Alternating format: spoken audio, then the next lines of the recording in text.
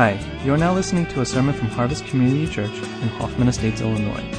We're happy to bring you sermons like this one every week.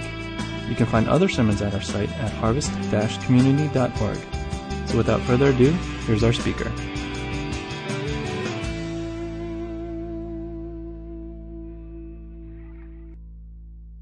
Yvonne is entering her 26th week of pregnancy, and it was at 26 weeks when Joshua was in the womb that she ended up in the hospital with preterm labor.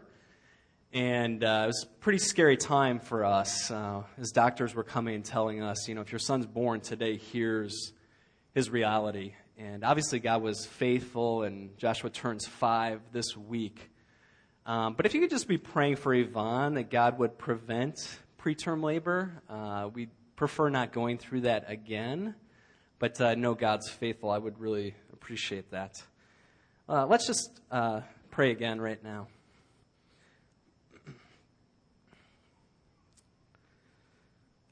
God, we thank you that you are faithful. As we look back, God, on our lives and our stories, time and time again, God, we could see how you've been faithful, how you've showed up when things were scary and unknown. And God, I just pray for us right now, God, as we open up your word. God, may we have confidence in your word. May it speak to us. May it call out to us in our fear and call us back to you in faith. And God, I just want to tell you that I just put my full confidence in you right now. God, may you speak through me. And we just want to know you, God. And we just give this time to you and pray this in Christ's name. Amen.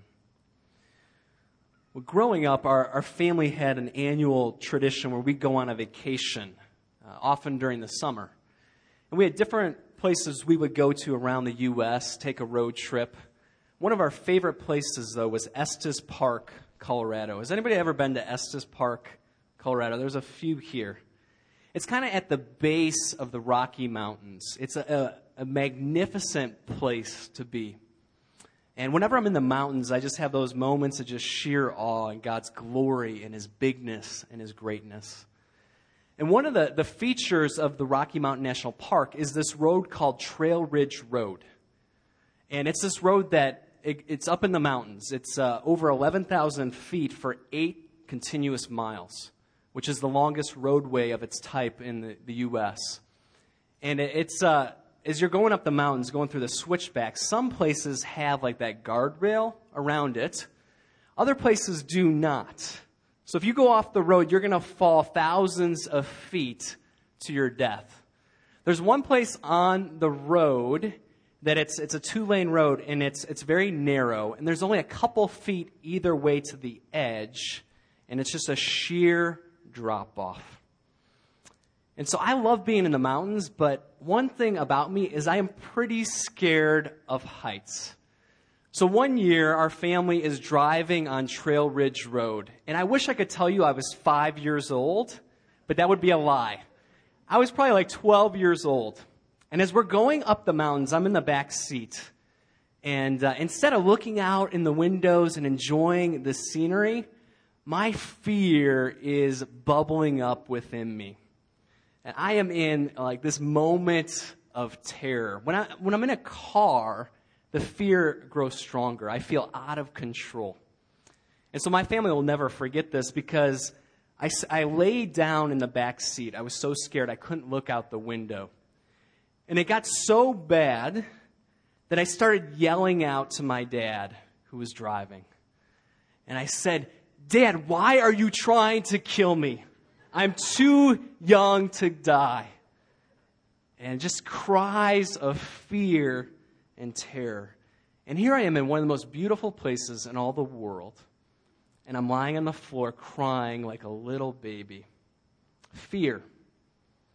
Fear is one of our core struggles as human beings. It is one of the most combative and destructive emotions in our spiritual lives. It keeps us from experiencing the true life that God has for us. There's a reason why in the Bible, over 365 times, God says, don't be afraid. Fear not. Do not worry. God knows that we as human beings will be in this constant struggle against our fear. And this morning, as we look at this familiar text where Jesus walks on water and Peter joins him on the water, we're going to see that the disciples were in this moment of fear. And Jesus is inviting them to trust him in the midst of their fear. When we talk about faith, it has different elements to it. There's a salvific element of faith regards to salvation. But as we look at this text this morning, I want to define faith this way. And you have notes, so you can take notes. Feel free to write this down. Faith is putting full confidence that God is in charge. Faith is putting full confidence that God is in charge. So keep that in mind as we kind of dive into the text. So let's read the passage together. Immediately, Jesus made the disciples get into the boat and go on ahead of him to the other side, while he dismissed the crowd. After he had dismissed them, he went up on a mountainside by himself to pray. When evening came, he was there alone. But the boat was already a considerable distance from land, buffeted by the waves because the wind was against it. Shortly before dawn, Jesus went out to them, walking on the lake. When the disciples saw him walking on the lake, they were terrified. "It's a ghost," they said, and cried out in fear. But Jesus immediately said to them, "Take courage. It is I. Don't be afraid." "Lord, if it's you," Peter replied, "tell me to come to you on the water." "Come," he said. Then Peter got down out of the boat, walked on the water, and came toward Jesus. But when he saw the wind, he was afraid. Beginning to sink, cried out, "Lord, save me." Immediately Jesus reached out his hand and caught him. "You of little faith," he said, "why did you doubt?" When they climbed into the boat, the wind died down, and those who were in the boat worshipped him, saying, "Truly, you are the Son of God." As I was first reading this text, two questions immediately came to mind related to Jesus. So I want us to look at those, and then we'll look at Peter's encounter with Christ. The first question is, why does Jesus get rid of everybody?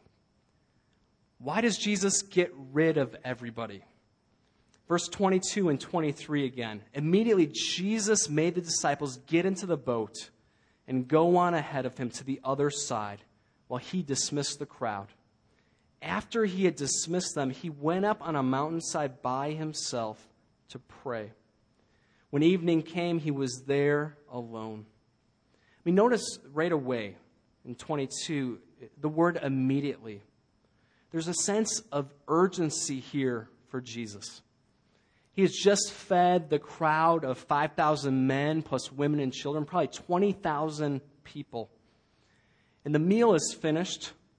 The leftovers are collected. And obviously Jesus does not believe in dessert because there's no dessert coming for the people.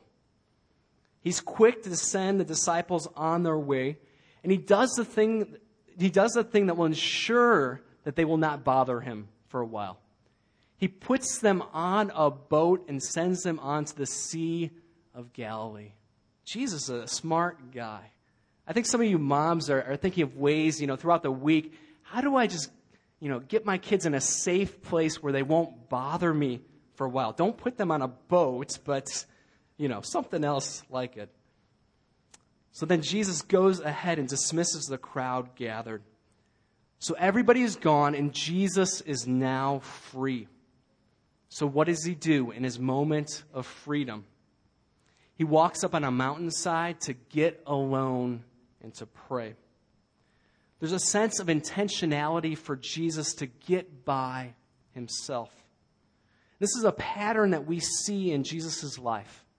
He often withdrew from ministry, withdrew from community, and isolated himself to get alone with God. If Jesus, the Son of God, needed time alone to prepare and to replenish, how much more do we need times of solitude to get away and just be with God? One of the things I appreciate about Pastor Dave is this is something that he values on our staff, and that he requires us once a month as pastors to get away and to be alone for a time of solitude with God. And honestly, I think we are foolish people to think that we can thrive in our faith without a rhythm of solitude and getting away regularly with God. So what does this look like in your life these days? I mean, honestly, it could be 5 minutes in the morning just carved out, just of quiet to be with God. It could be a once-a-month Saturday morning thing where you just tell your family, I need to get alone for the morning and just be with God. This is important for our faith, to get alone. The second question, why did Jesus walk on water? It's a pretty obvious question, but why did he walk on water?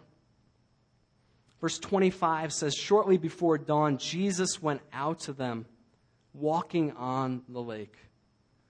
Instead of finding another boat or choosing to walk around the lake, Jesus makes the decision to walk on water. I think sometimes we get so familiar with these texts that we forget how big of a deal this is. Jesus walked on water. He walked on water.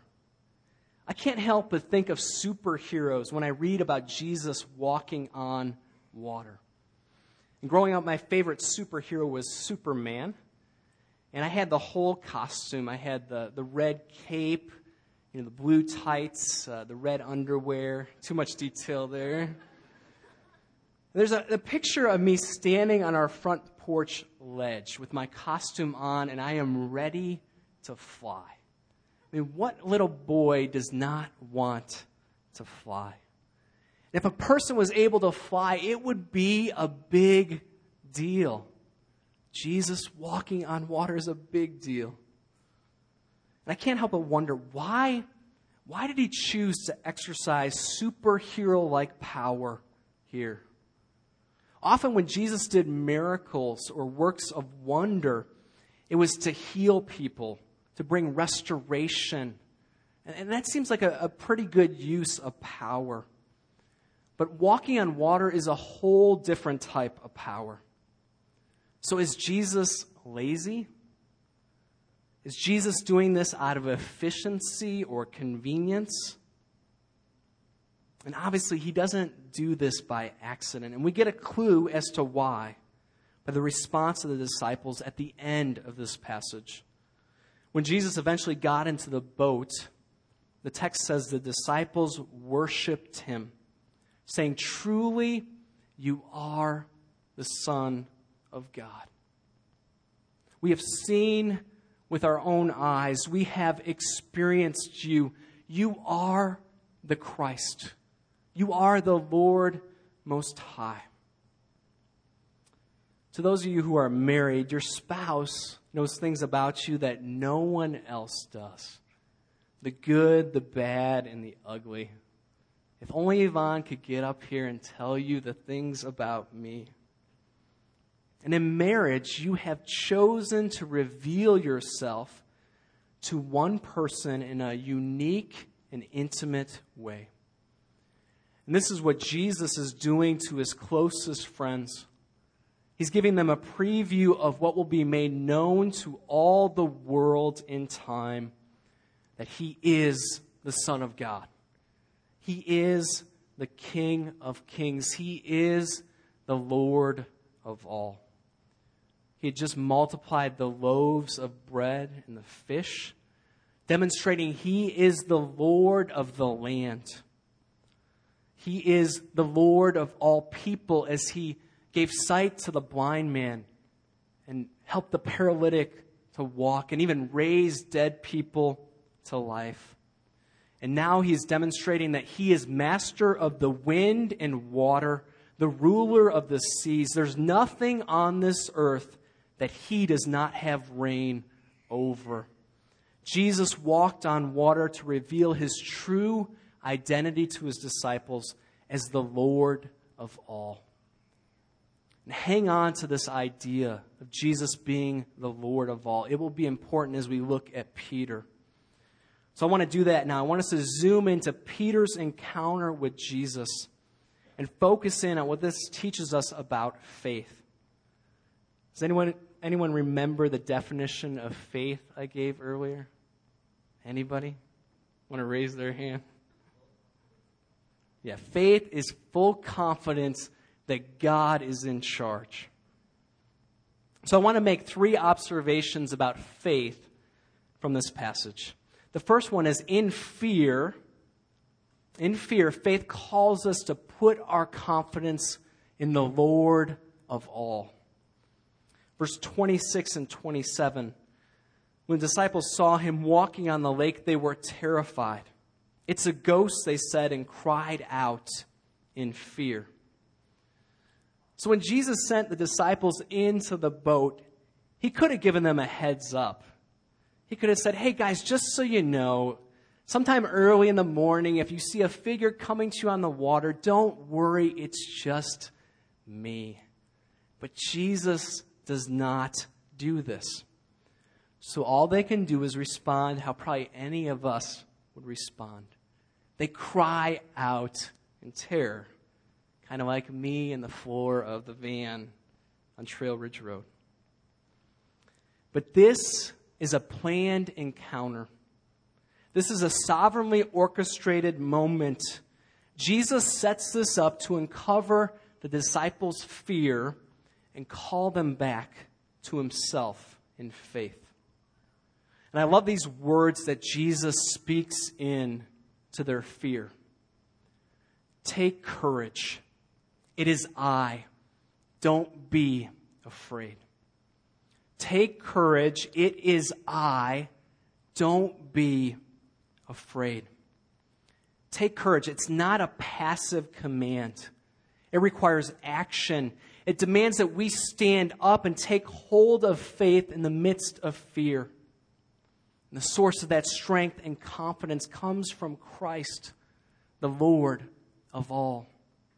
Then He slips in the phrase, "It is I," which references Moses' encounter with God at the burning bush, where God reveals His name as "I am who I am." Jesus is saying, "I am Yahweh. I am the Lord of all." This is the one you need to turn to in the midst of your fear. It is I. And He says, don't be afraid. Put away your fear. It has no place when you're putting your confidence in the Lord of all. This fear encounter was a moment for the disciples to learn to put their confidence in Jesus. And I've learned over time that God will invite you to face your fear. He doesn't go around your fear. He will attack it.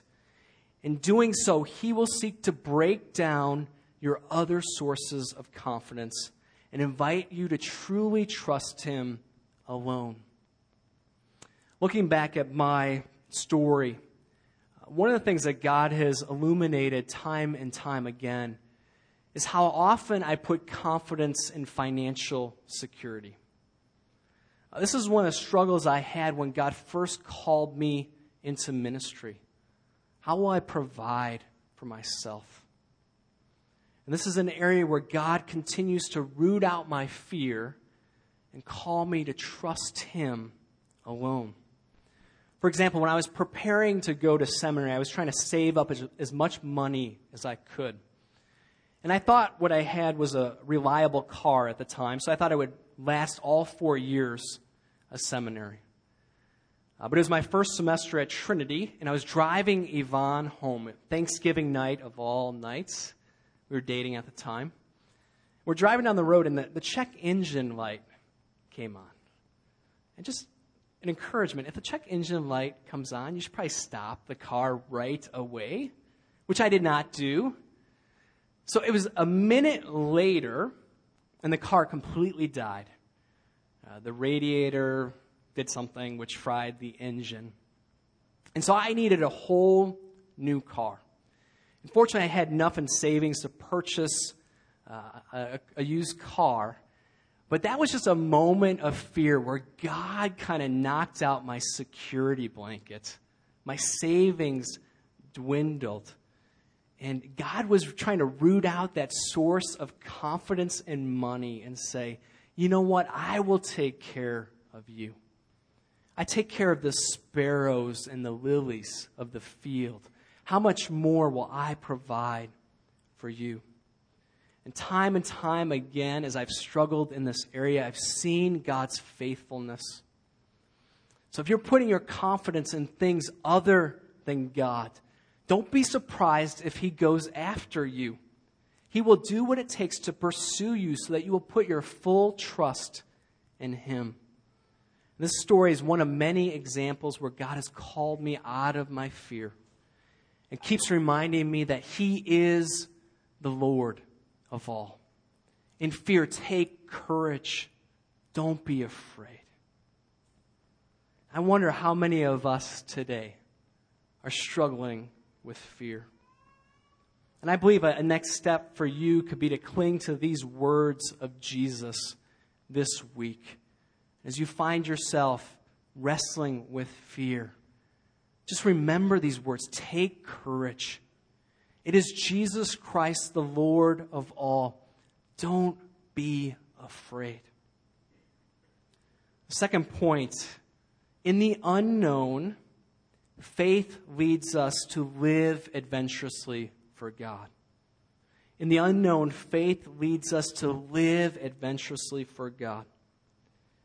Let's be honest, we live in a culture that's always telling us to move towards comfort and safety, to minimize risk and uncertainty.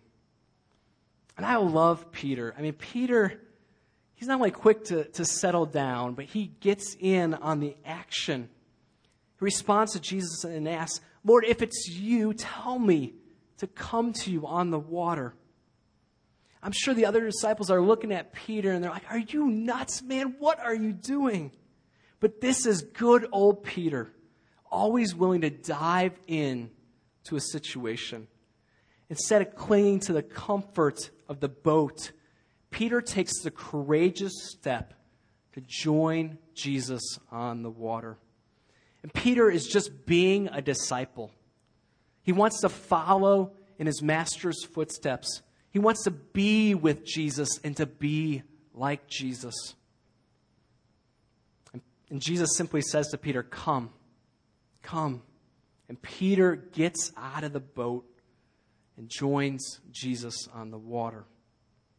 Faith is the confidence to face the unknown and no longer cling to the boats of comfort. And the beauty of this kind of faith is that it calls us to be adventurous, to live life on the edge, trusting God alone. I think of people in our own Harvest family who are examples of jumping out of the boat to trust God in the unknown. I'll be honest, my wife Yvonne is one of the people that's taught me this the most. After she graduated college, she backpacked Europe for 4, 5, 6 months by herself, all alone. Then she came over from Australia to the States, not knowing a soul, but sensing God's call to do ministry at a campground in Oregon, Illinois, of all places. She stepped out of the boat of comfort to trust God. And I think of Jenny Bang, who right now is in Haiti. And God has put such a burden on her heart for the people of Haiti. that she can't help but step out of the boat and to trust God. And I think of Bob and Angela Kim, who this weekend they're in Tuba City celebrating a graduation ceremony of one of the youth that they've poured their lives into over the years. And this fall, they're going to move to Arizona, and there's a lot of unknowns. But they're stepping out, trusting God, getting out of the boat of comfort and living adventurously for Him. Adventurous faith.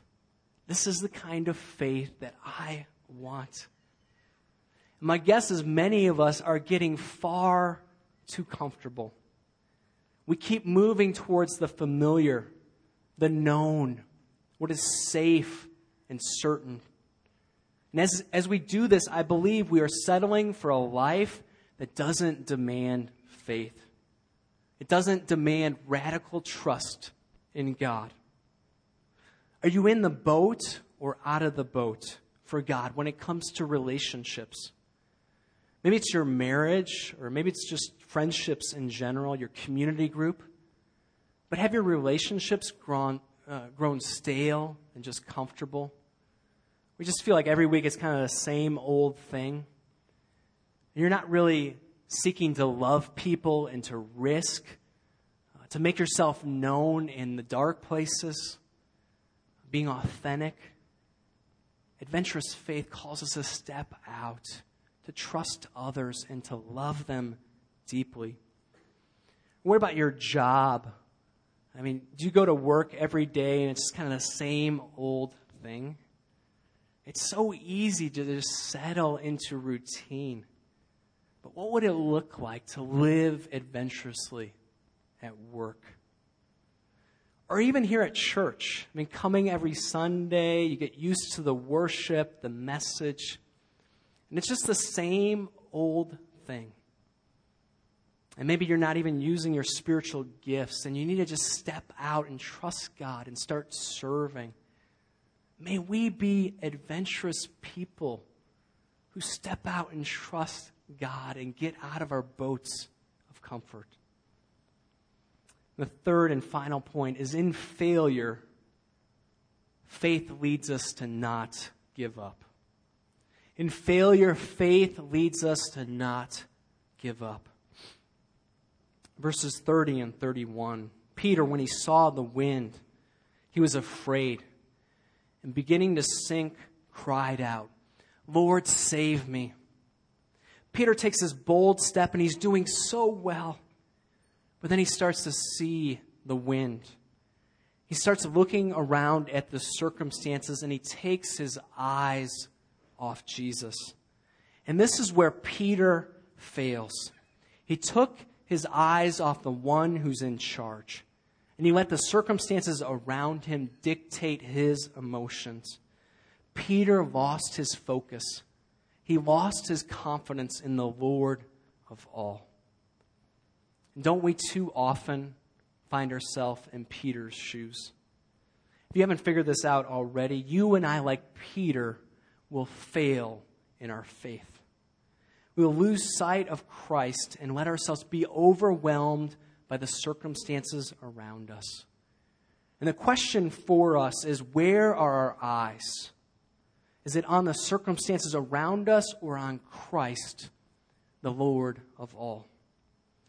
So we've been in this process of moving, and yesterday we finally moved. Praise God.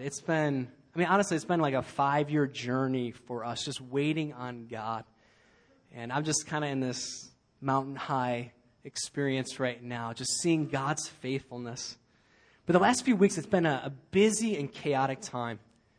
And there's been moments where it seemed like this was all going to fall apart. I was sharing with the guys in our community group last week, I've been really struggling with fear. There's been moments where I've just paralyzed by fear. I get so caught up in the circumstances around me that I forget God's in charge. He's going to take care of all this. And I wish there were more moments in the last few weeks, but a few moments where I just stepped back, and I prayed. And I just remembered that God is so much bigger than this. He is so much bigger Why do I continually put confidence in the circumstances around me instead of him? He is the Lord of all. As Peter is sinking, Jesus is pretty nice. He doesn't let Peter drown. But there's this private moment between the two of them that takes place.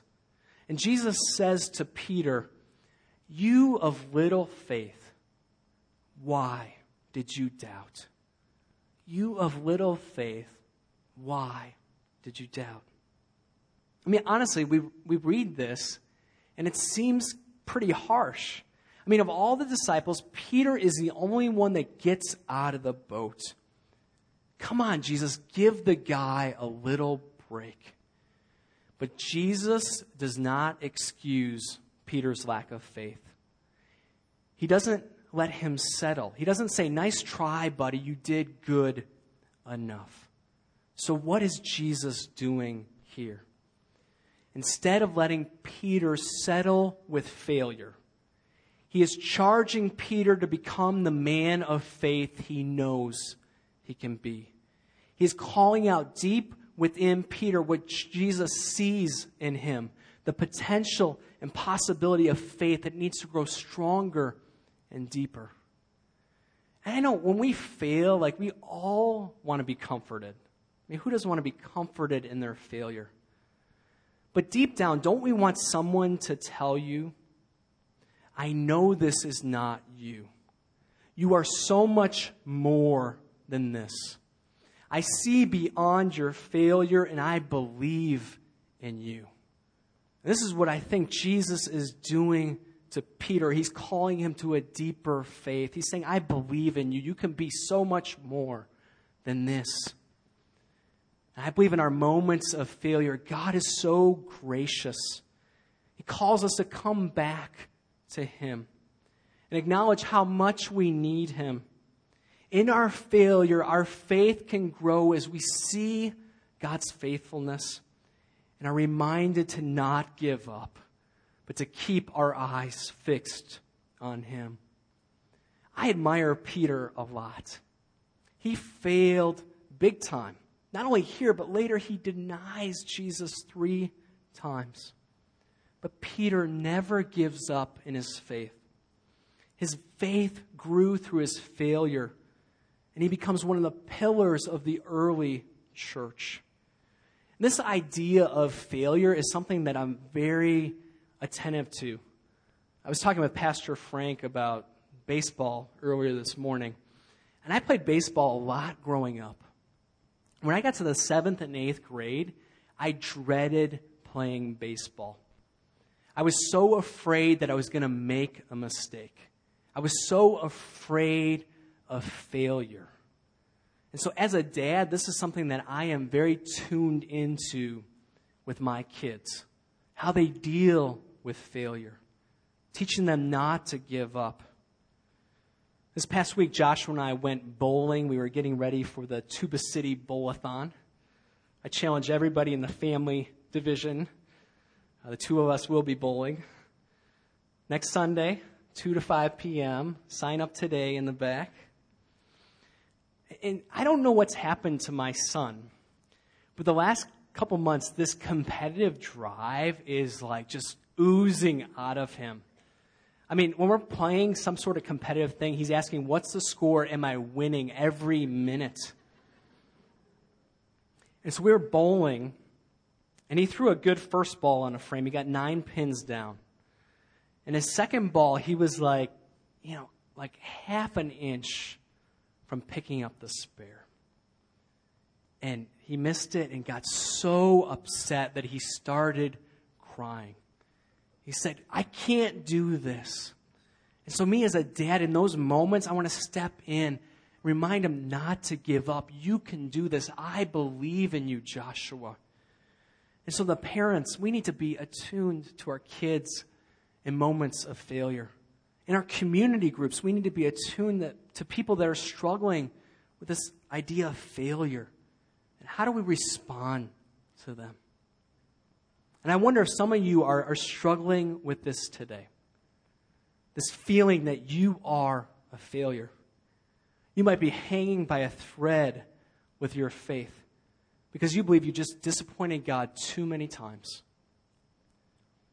And I just want to say, if only you could see how God sees you. If only you could see how He sees you. He sees you beyond your failure and your sin. He sees you as His treasured son, His precious daughter.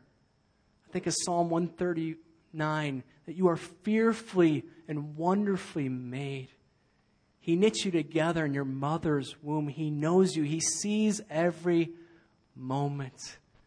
And He wants you to become the person He knows you can be through faith in Christ.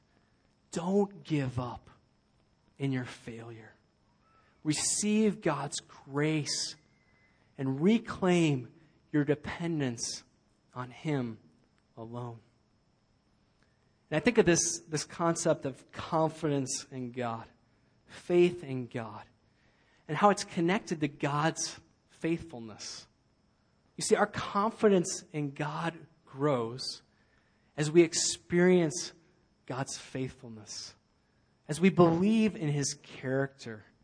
And I think about these 3 points in our fear. I mean, God is not afraid. God is not afraid of anything. In the unknown, nothing is unknown to God. He sees and knows everything.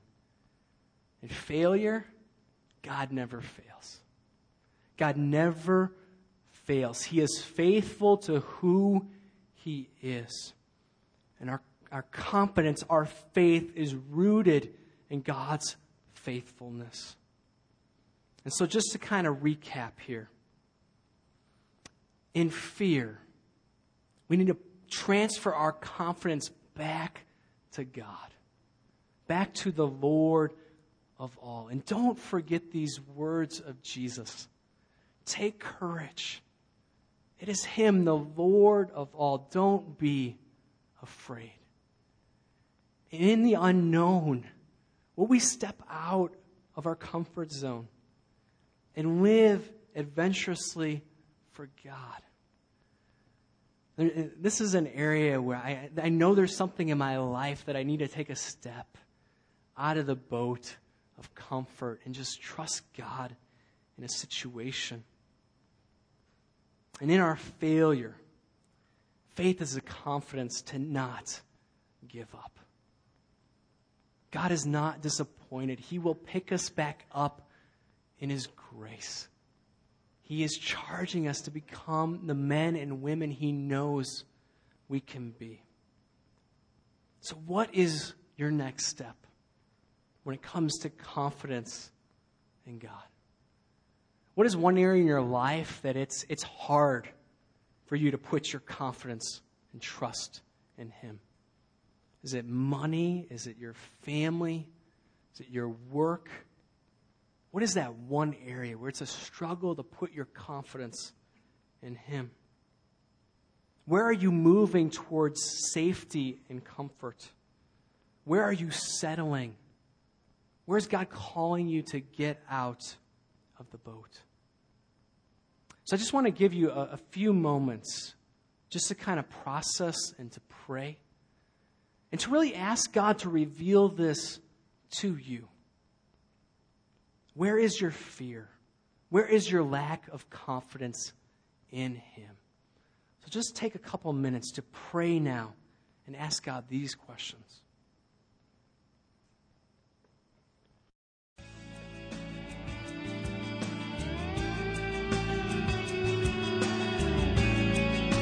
Thanks for listening to the sermon from Harvest Community Church. If you would like more information or have any questions or comments, check out our website at harvest-community.org. Thanks for listening.